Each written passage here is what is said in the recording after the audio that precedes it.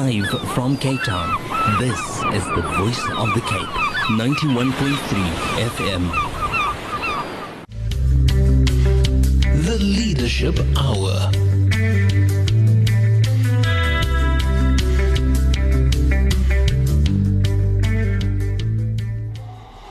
Assalamu alaikum wa rahmatullahi wa barakatuh. Ighsaan Higgins here with the Leadership Hour, and I'll be with you for the next almost 2 hours. We're going to be up till 9 o'clock.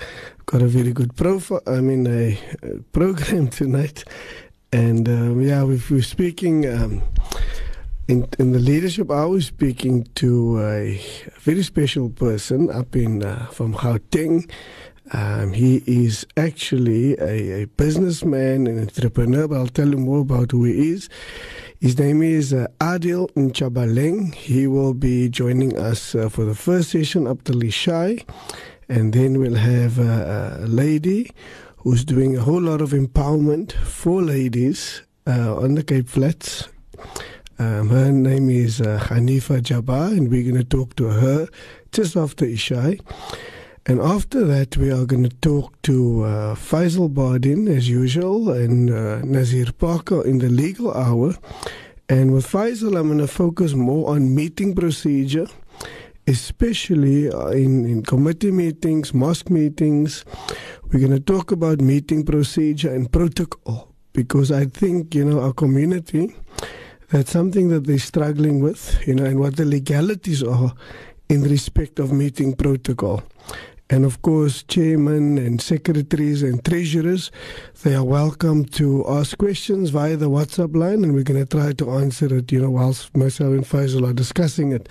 Nazir Parker will also be joining us, and we're going to be talking about a very new case that has come up in the last 3 days, I think, and it deals with dogs and what the owner's responsibility is in respect of dogs, and the type of liability that you will attract should your dog bite or cause harm to anyone.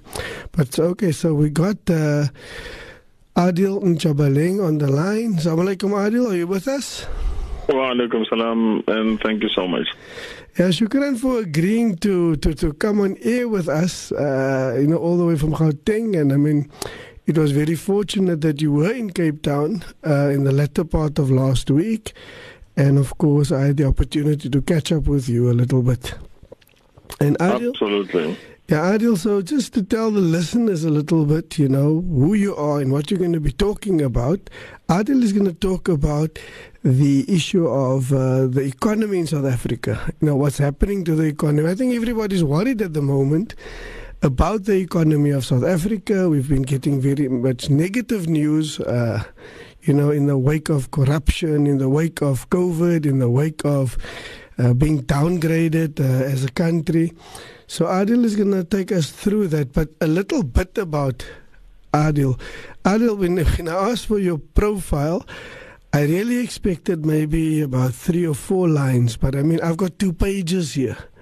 So I knew, of course, that you were very, very highly qualified, but I had no idea that you were involved with so many things. At the moment, you're the chairman of the Whitford Group, based in Sandton. You're also involved with economic risk research and advisory and strategy. You are also you studied law at some point in time, so of course it's nice to know that you have a good command of that. But of course you went with your gut and became an entrepreneur and made things happen, in the economic field and in the business world. So and of course I must pay homage to the fact that you are also a crown prince, and that you are of the Bapedi Babina Tau of the Royal Tau in Nchabaleng, and that is the platinum heartland of the Limpopo province. Is that correct? Absolutely. And I hope I said it correctly. No, you said it correctly. Most people don't even ever say the whole full name. They just say the Nchabaleng tribe. Yes. And yeah. Now I think one must pay homage, especially when you're speaking to a crown prince. And Adil, you are also part of a Sufi movement in Gauteng. Is that correct? Yes, absolutely. Okay, under whose tutelage was that, if I may ask? I was quite privileged. Over 30 years ago, I actually was still a student at the time, very young and very searching for really what is light and illumination. And I stumbled upon the writings of a man called Sheikh Fadlallah Hayiri. Okay. And he's been an inspiration since then. I mean, he's influenced my whole life since really, my teenage years, leading up to my almost my 50s. And he has been a figure in my life throughout. So I'm actually following the Sufi Silsila and Tariqa that is currently being taught by Sheikh Fadlallah Hayiri, which is based on, Yeah, well, of course, it's always nice to know, that the brothers are very strong up there in Gauteng. And I mean, when we speak to the Gauteng Muslims, we normally just speak to the members of the ulama and not members of the business community. So I'm actually quite pleased. So Adil, if we can jump into it, because we obviously only have until Isha, which is about in 20 minutes time. We're going to break for it. So if you can give us a little bit of insight into where we are at in South Africa right now in respect of the economy. The current economy in South Africa, we are in a very, very disturbingly bleak state of the economy. Why I'm saying disturbingly so is over the last 4 or 5 months, since the country has almost halted to a grand standstill, people have lost jobs. People are currently losing homes, cars. They are losing, possessions. Jewelry is being sold at the rate that we have never seen in South Africa. People are cashing in a lot of their pensions. Savings are being depleted.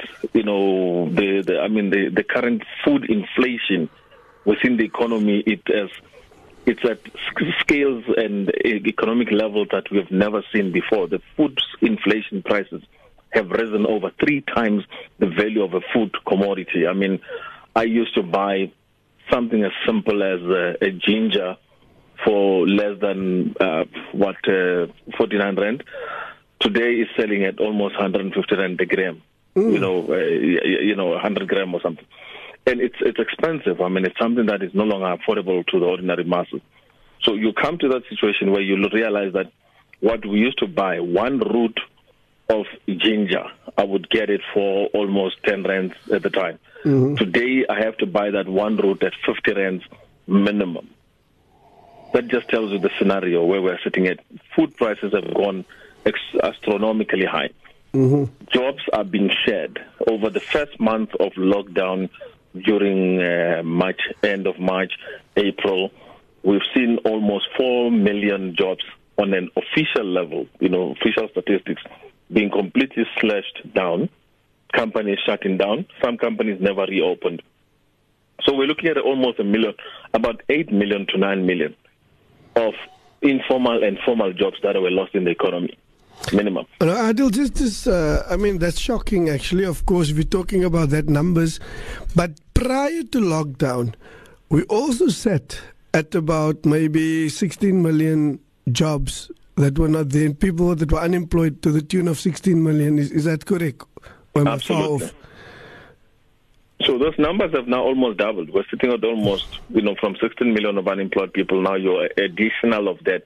There's about 25 million in official statistics now that are unemployed. We are not even talking about the 29% of the total population of 57 million people. No. Now that 29% has scaled up to over 50% plus of unemployment in the country. People who had official incomes, jobs, who had, full-time employment, who had informal businesses and trade, most of them have gone down. There's no more incomes in the economy. and everybody else is living on either savings, they are living off either a retirement annuity or income of some form, or they are living off some form of an asset or property that had to be literally liquidated or sold in order to make some money. We are just going to go on a quick ad break. Please stay on the line. When we come back, I would like to hear a little bit more about the unemployment statistics. The Leadership Hour. And we are back with the Leadership Hour. I've got Mr. Adil Jabaling on the line with me from Gauteng, and he's obviously talking about the, for those that have listened, we're talking about the state of the economy in South Africa. And Adil has just reminded us currently of the unemployment stats. So Adil, continue please. Yeah, and just taking it back from the current unemployment statistics, unemployment is the biggest indicator in risk in a country, because if you lose jobs, most likely is those jobs are not going to be replaced again unless they are in the new sectors or in the new economy, etc., which means people are going to go off without a job for a year, 2 plus at a given point of time. With the South African situation, it's worse because a lot of people are already living on the brink of poverty, unemployment, and joblessness. And the level of inequality is so high that when one individual loses an income, it affects over 10 direct people in their life. With those 10 direct people, it's estimated that about 70 to 90 people are directly impacted by that particular loss of an income, because one person consumes goods, services, as well as anything that is produced in the economy. Plus, they contribute towards the GDP, the gross domestic product production of what we actually come to term our economy. Whether they're buying, selling, they're making something, they're creating, they are reproducing, value within the economy, they're trading, they're doing savings, a whole lot of range of activities. And then coming to our situation is, money is only made within an economy when you create value, either be a service, buy a product, creating something, offering your time, offering your value, offering capital to reproduce money. So if there is no income earning, it means a lot of other auxiliary services, directly and indirectly linked to a person's life, are all impacted upon. Which were the quickest businesses that went down? Mainly the services business that dependent on individuals and families consuming. Mm-hmm. The most, if you look at what we used to buy, say 5-6 months ago before COVID, right? It was gifts, it was services like your hairdressing, like your clothing, a whole lot of ranges around food, eateries, eating out, spending, socializing time outside, gifts, and you're looking at services like luxurious goods and buying up new cars, going into new apartments, homes, etc. Mm-hmm. Post the COVID period that we just came out of now, which is we're still in a COVID level 2 lockdown. Most of the businesses, after they were all locked down and shut down with the economy, the travel and tourism industry has completely halted, has come to a grind. You can see Cape Town, the streets are almost empty.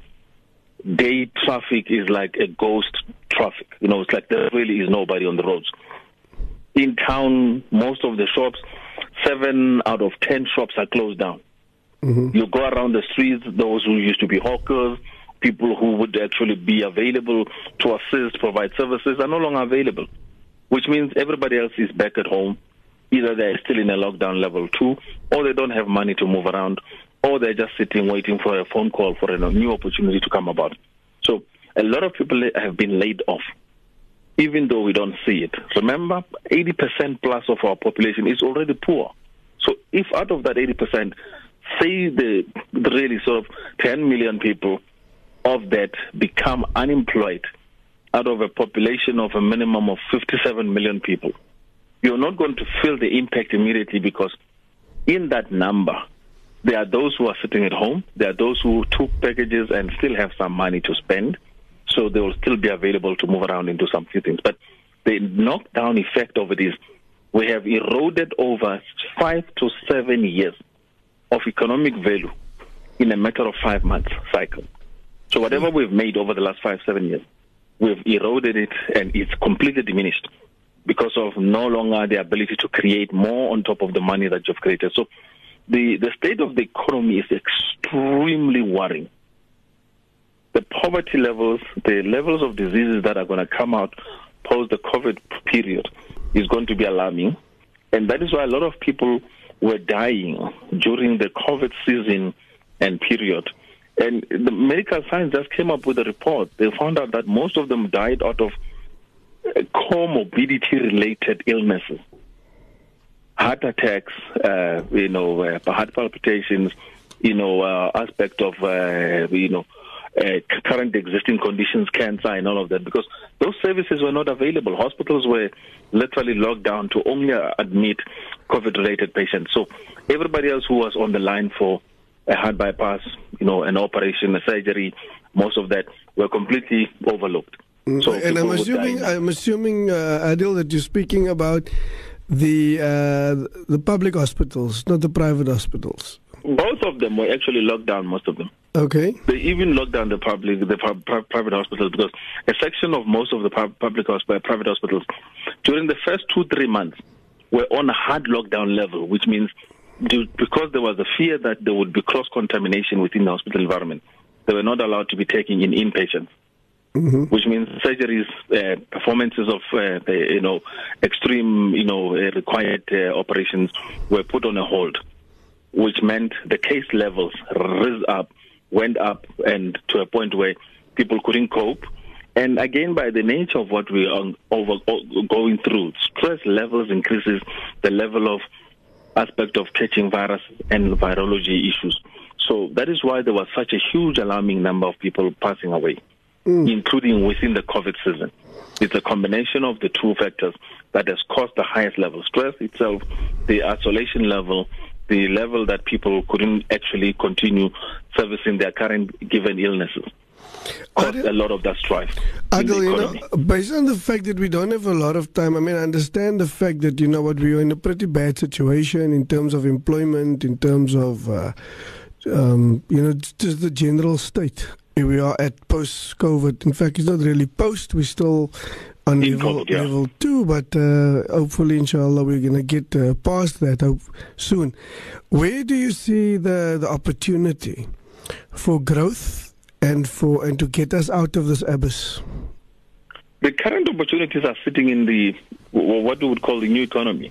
We have to go into an aggressive state of revitalization of sectors that were lost during the lockdown period, revitalization of new opportunities that can actually be made within the production economy, manufacturing particularly, which you can make quite a lot of value.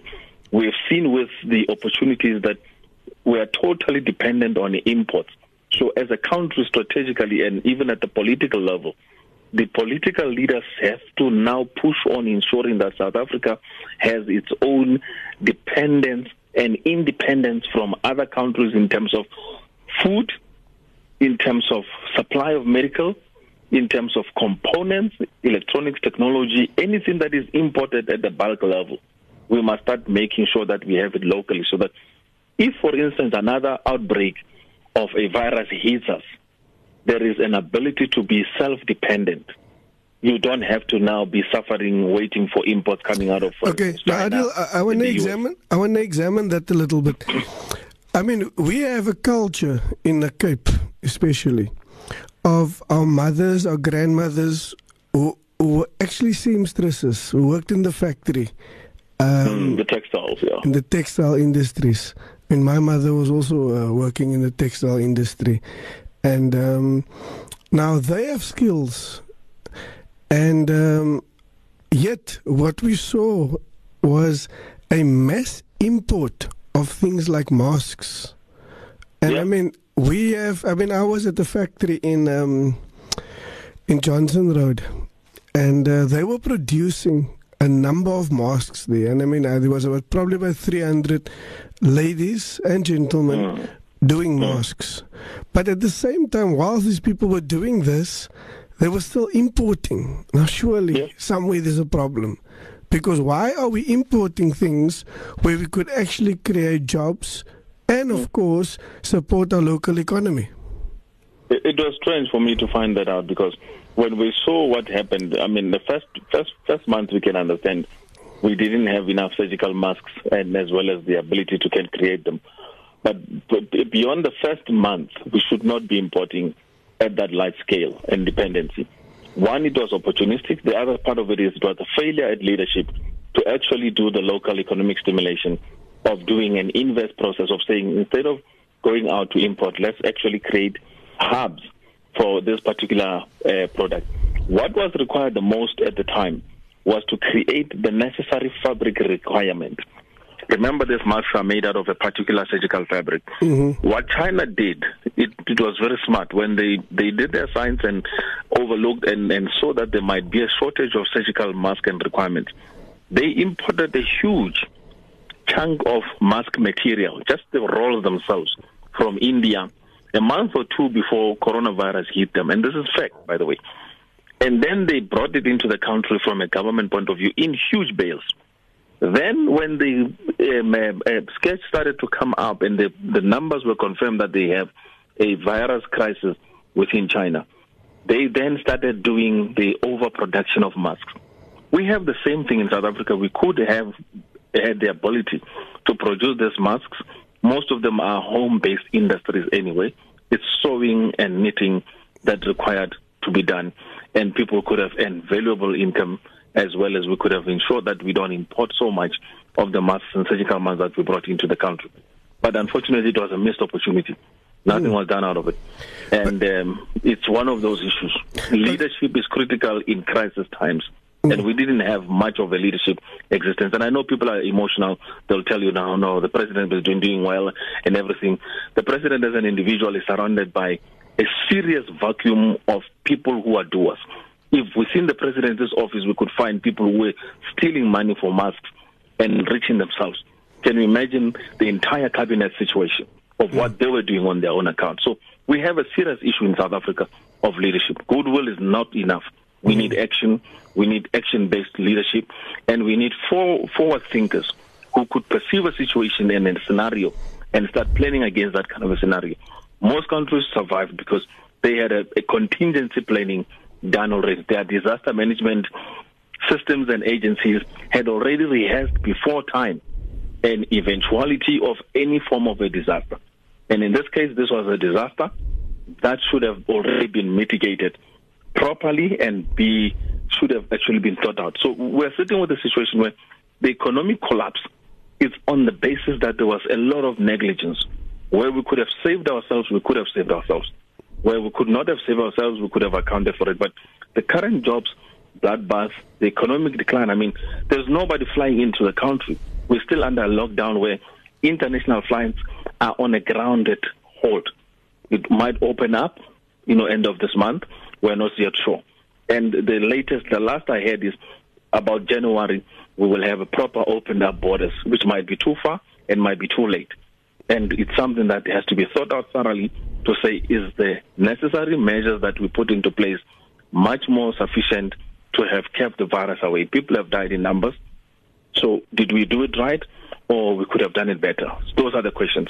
But at the level where we are, we need serious leadership that can guide this economy, that can guide politically, that can guide at the social level, that can bring communities. I mean, even our massages were ill-prepared. We didn't have people even in communities who knew how to intervene in cases of a crisis. We were all found in a crisis.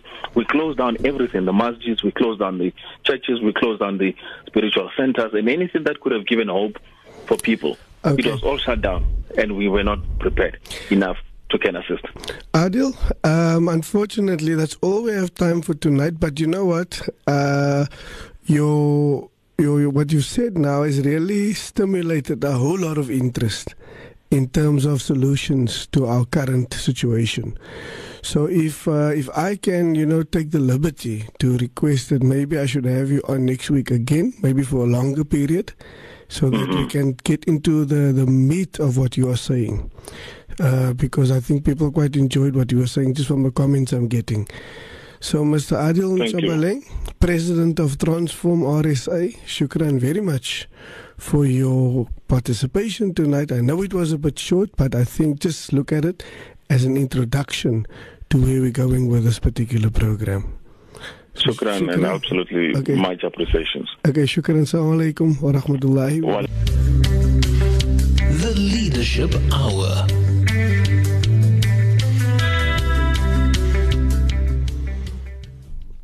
Assalamu alaikum wa rahmatullahi wa barakatuh. To those listeners that are just joining us now after Isha, we just had Adil Nchabaleng on the line on the Leadership Hour, and he spoke about the state of the South African economy, and he has kindly agreed that next week we're going to have a bit of a longer talk for those people that were interested in the state of the South African economy. So, of course, on a more positive note, we have online with us now is Hanifa Jabbar. Assalamu alaikum, Hanifa. Wa alaikum salam wa rahmatullah. Shukran so much for having me. Am I saying it correctly? Is it Hanifa or Hanifa? It's a soft sound, so it's just Hanifa. Okay, so I got that one, yes. Yeah. So the soft one is more like the Buka version as opposed to the Rylands version. Okay. Yeah. Okay. So, Hanifa, you are in personal training, you are in fitness, you are in nutrition, you do life coaching, you are also a mualima, and I see also on your profile hijabi. What does that mean?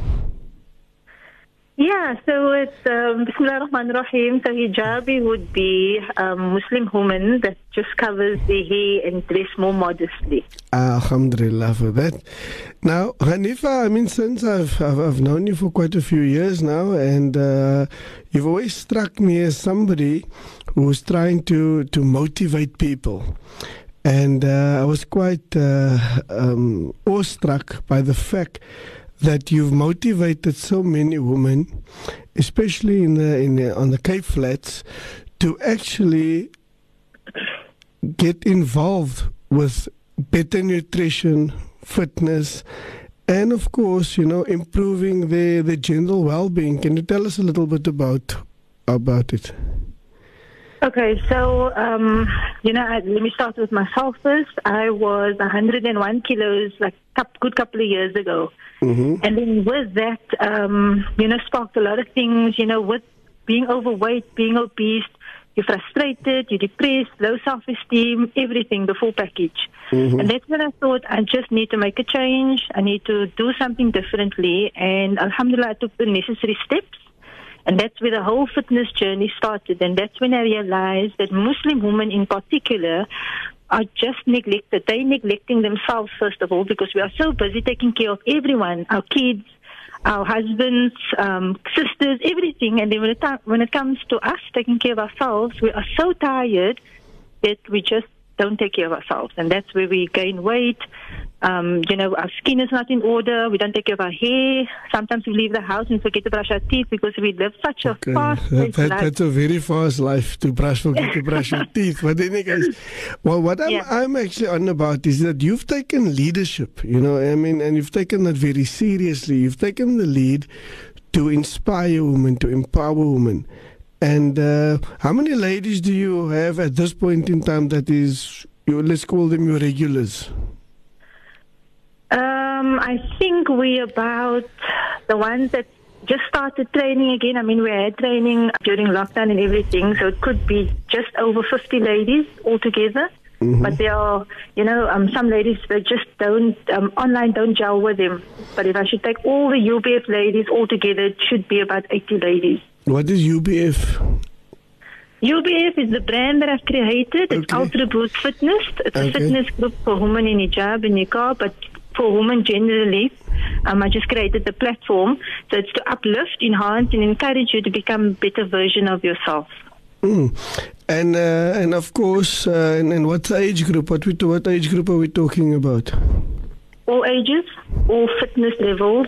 Yeah, I have, mashallah, a beautiful lady in the class. She's 70 years old, and she's right in front, and she's got as energy as, you'll never say her age. And then I have someone as young as, I think, 17.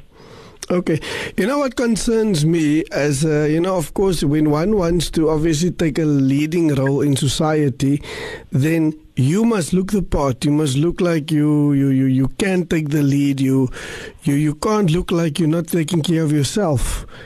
And I think that's probably what motivated me to get you on air on the Leadership Hour, is because you've also discovered this, that if you don't look after yourself, you're not going to be motivated to take the lead in anything if you can't lead yourself. Yeah, most definitely. That's where self-love and self-care comes in. You have to love yourself. And sometimes people think, especially women, they think it's selfish if they have self-love and self-care. And that's why I always say I have a routine. Wake up early in the morning, wake up before everyone else, and that's where your self-love and your self-care takes place. When everyone is sleeping, that's the time when you do your beauty routine. You connect to Allah. You ask whatever you need. Because, we have so much needs. We have so many things that we want and need. And that's the time when you take a book out and you start writing things down. And because I say goals that's written down, more likely you'll achieve it than lip service. And most of the time we just do lots of lip service. And the women that are involved with your group, it's not just fitness, of course, it's mental wellness as well. How do you, what programs do you have for people that are involved with this type of mental wellness? So I'm trying to create, alhamdulillah, I was so successful for the past couple of years. So UBF is just trying to create an awareness about women, about themselves, right? Mm-hmm. Body, mind, and soul. So everything works in sync. You can't just focus on fitness and wanting to drop your fat percentage, but it's about your mental state and about your heart too. You can't drop everything and just try and be all healthy and fit, but then your heart is so polluted with jealousy or pride or anything else that goes with it. Yeah, and also I found that now during the COVID period, for the past 5 months, you've found there has been a surge in divorces. Yeah. And of course, I'm not sure if it is amongst your ladies as well, but of course you get to speak to a lot of ladies. What is the primary cause of these people that now feel that they want to abandon the relationship? Sure, it varies. It's quite different. Some men take second wives. The husband, the wives, that just don't gel with him. Sometimes, during this lockdown period, lots of people actually lost their jobs. They're just unemployed and, they can't pay their bills. And because of that, frustration builds up. Unfortunately, in some cases, men just utter the words of talaq and then they regret it afterwards. And, you can't retrieve it. So yeah. So you think it's to do with the finances?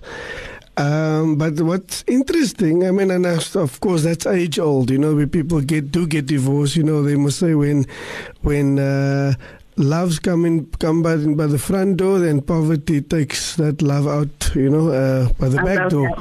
We've all heard that. So of course that is, but now what's interesting in what you're saying now is you're saying that men take second wives. Is this very common at this point in time, or has it always been common, or why did you mention that specifically?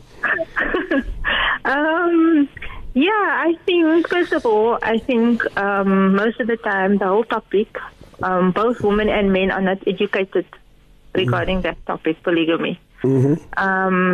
So I think the men plays a vital role when they want to take another wife, and we as women need to understand why Allah made it permissible. So there's obviously goodness in everything, and so with the polygamy also there's goodness in that also. It's just through our weakness sometimes we don't see, there's a veil over our eyes, so we don't see the goodness in it, because Allah has khair in everything. But the man also plays a vital role. Don't be schelmachtig and just, behind the books, and then afterwards the lady find out, oh my word, he's got children there, but otherwise that is so not on. There's ethics. Okay, so let's just put that in what you're saying now into context. You're saying there's a lot of situations where men have a wife and then they decide they're going to take another wife, but they don't actually discuss this issue with the first wife. They basically do it there's obviously a school of thought that says that you don't need a consent. But of course, I think it's only decent and ethical to inform the wife. So I think, are you saying there's still a lot of instances where men don't even inform the wife that they took a second wife? Yeah, there are still those instances, and I mean, in today's life, everything is open. You can't say you're not clued up with polygamy and the rules regarding that, because it's vast. And I mean, you get a sheikh everywhere on your WhatsApp nowadays. Everybody's got someone that they know that they can give advice. Mm-hmm. So I honestly think that there are certain steps. I think through men's weakness, they are maybe not following certain steps. But I also think through women's weakness, they're not seeing the goodness in that. Because let's face it, the older a man gets, the colder he gets. Mm-hmm. I'm talking in character. People, and the older lady gets, she needs that companionship. She wants someone constantly to be with her and around her. So there is beauty, but it's just a very. Now, if I listen to you and you sound, you speak like like somebody who's quite prepared for this eventuality. That's of course still very much foreign to a lot of our community, and that is of polygamy. But that's you educating the ladies, to saying, listen, it can happen, but this is how you deal with it. Who's educating the men with regard to this type of thing?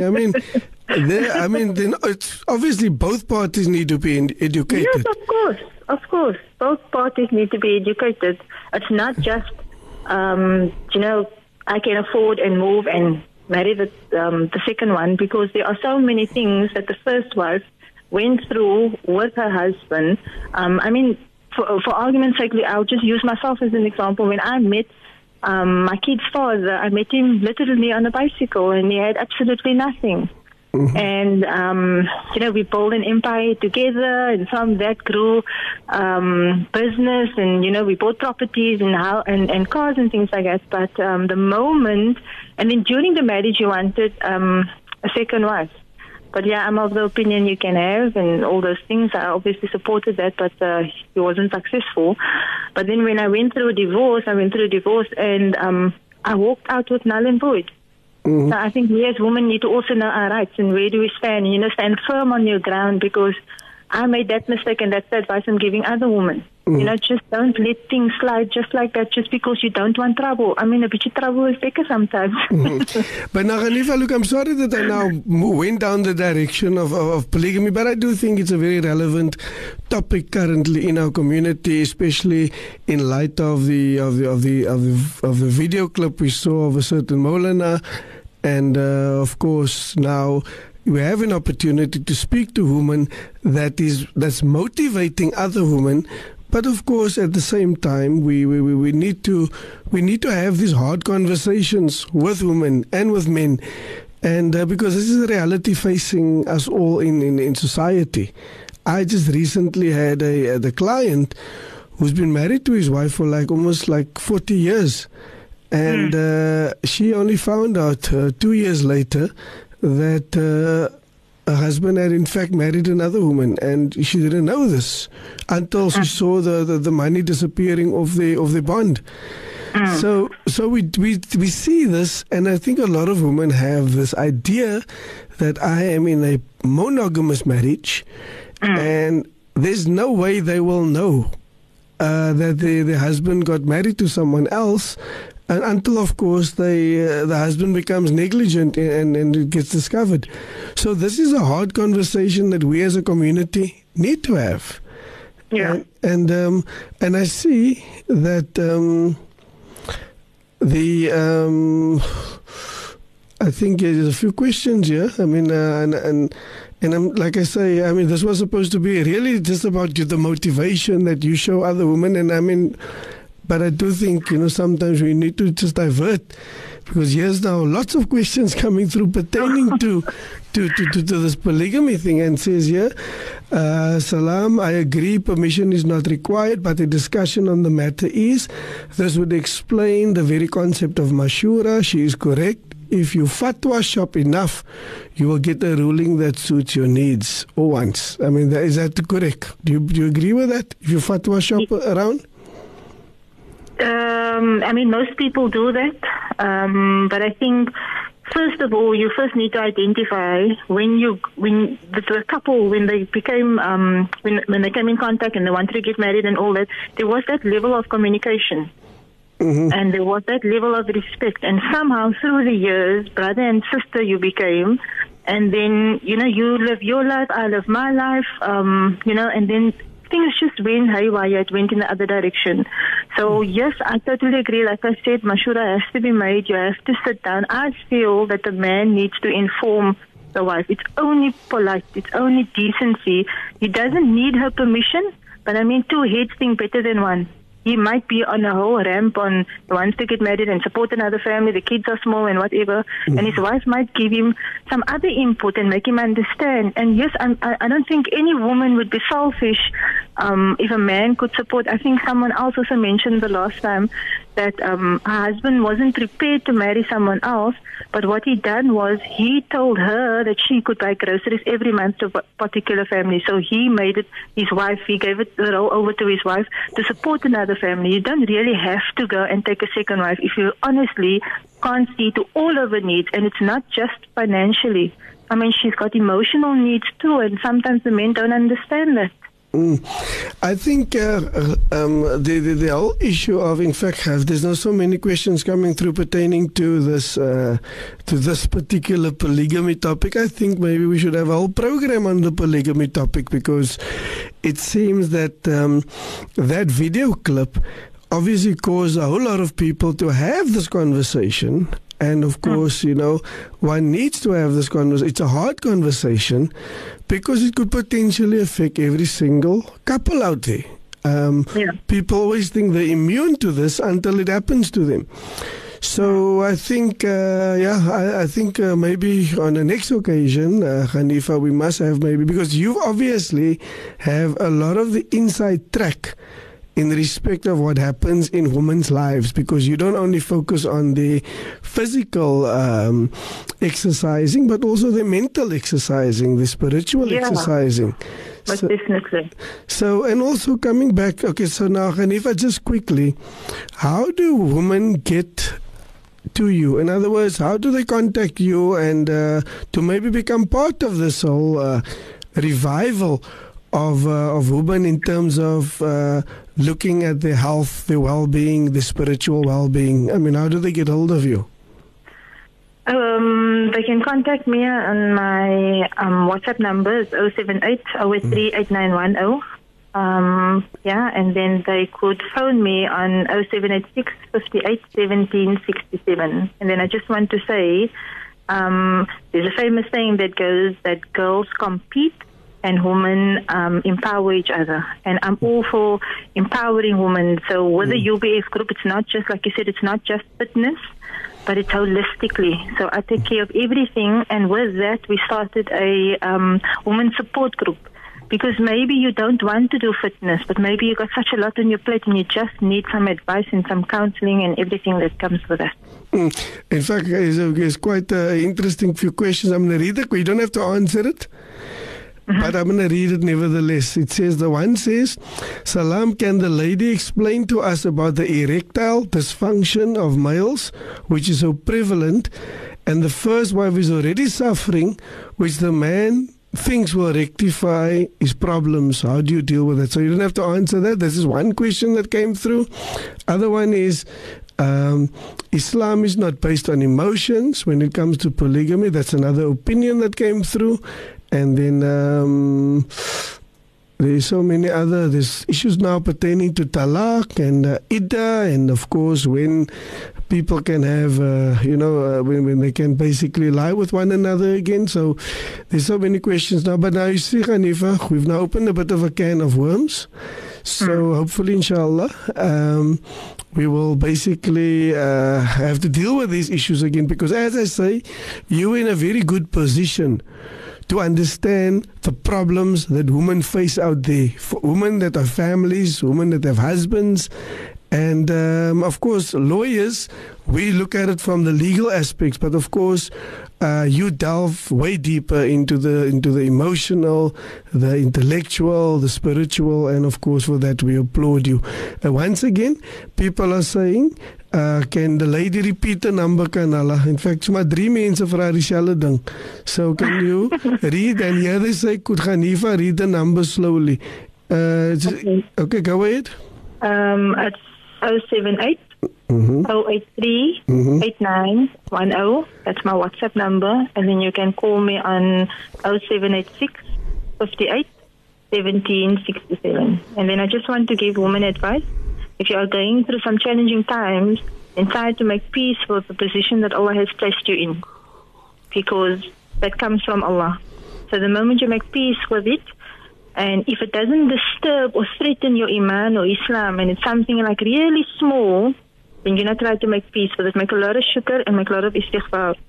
But if on the other hand, you can't make peace with it, and you need some change, then remember, happiness is not having the best of everything, but it is making the best of everything. So sometimes you have to go for a dip. I mean, I went down a dip. Alhamdulillah, I had a good life. Every day was payday. But when I got divorced, I went straight down, and I had to literally start from the beginning. I had to build myself up. But it was for me, by me. And it is so much more fulfilling. Excellent. Hanifa, shukran very much. We really appreciate the input this evening, and inshallah, we are going to arrange another program on this issue, and hopefully get an alim in as well to discuss the whole concept of polygamy. And I do believe that it's a very, very uncomfortable topic that people don't want to discuss, and as a result it can cause much grief because people do not understand it, and the approach that people take is completely contrary to what has been intended in terms of the Quran and Sunnah. So shukran for that very much, Hanifa. Assalamu alaikum wa rahmatullahi wa barakatuh. Wa alaikum salam, shukran. The Leadership Hour.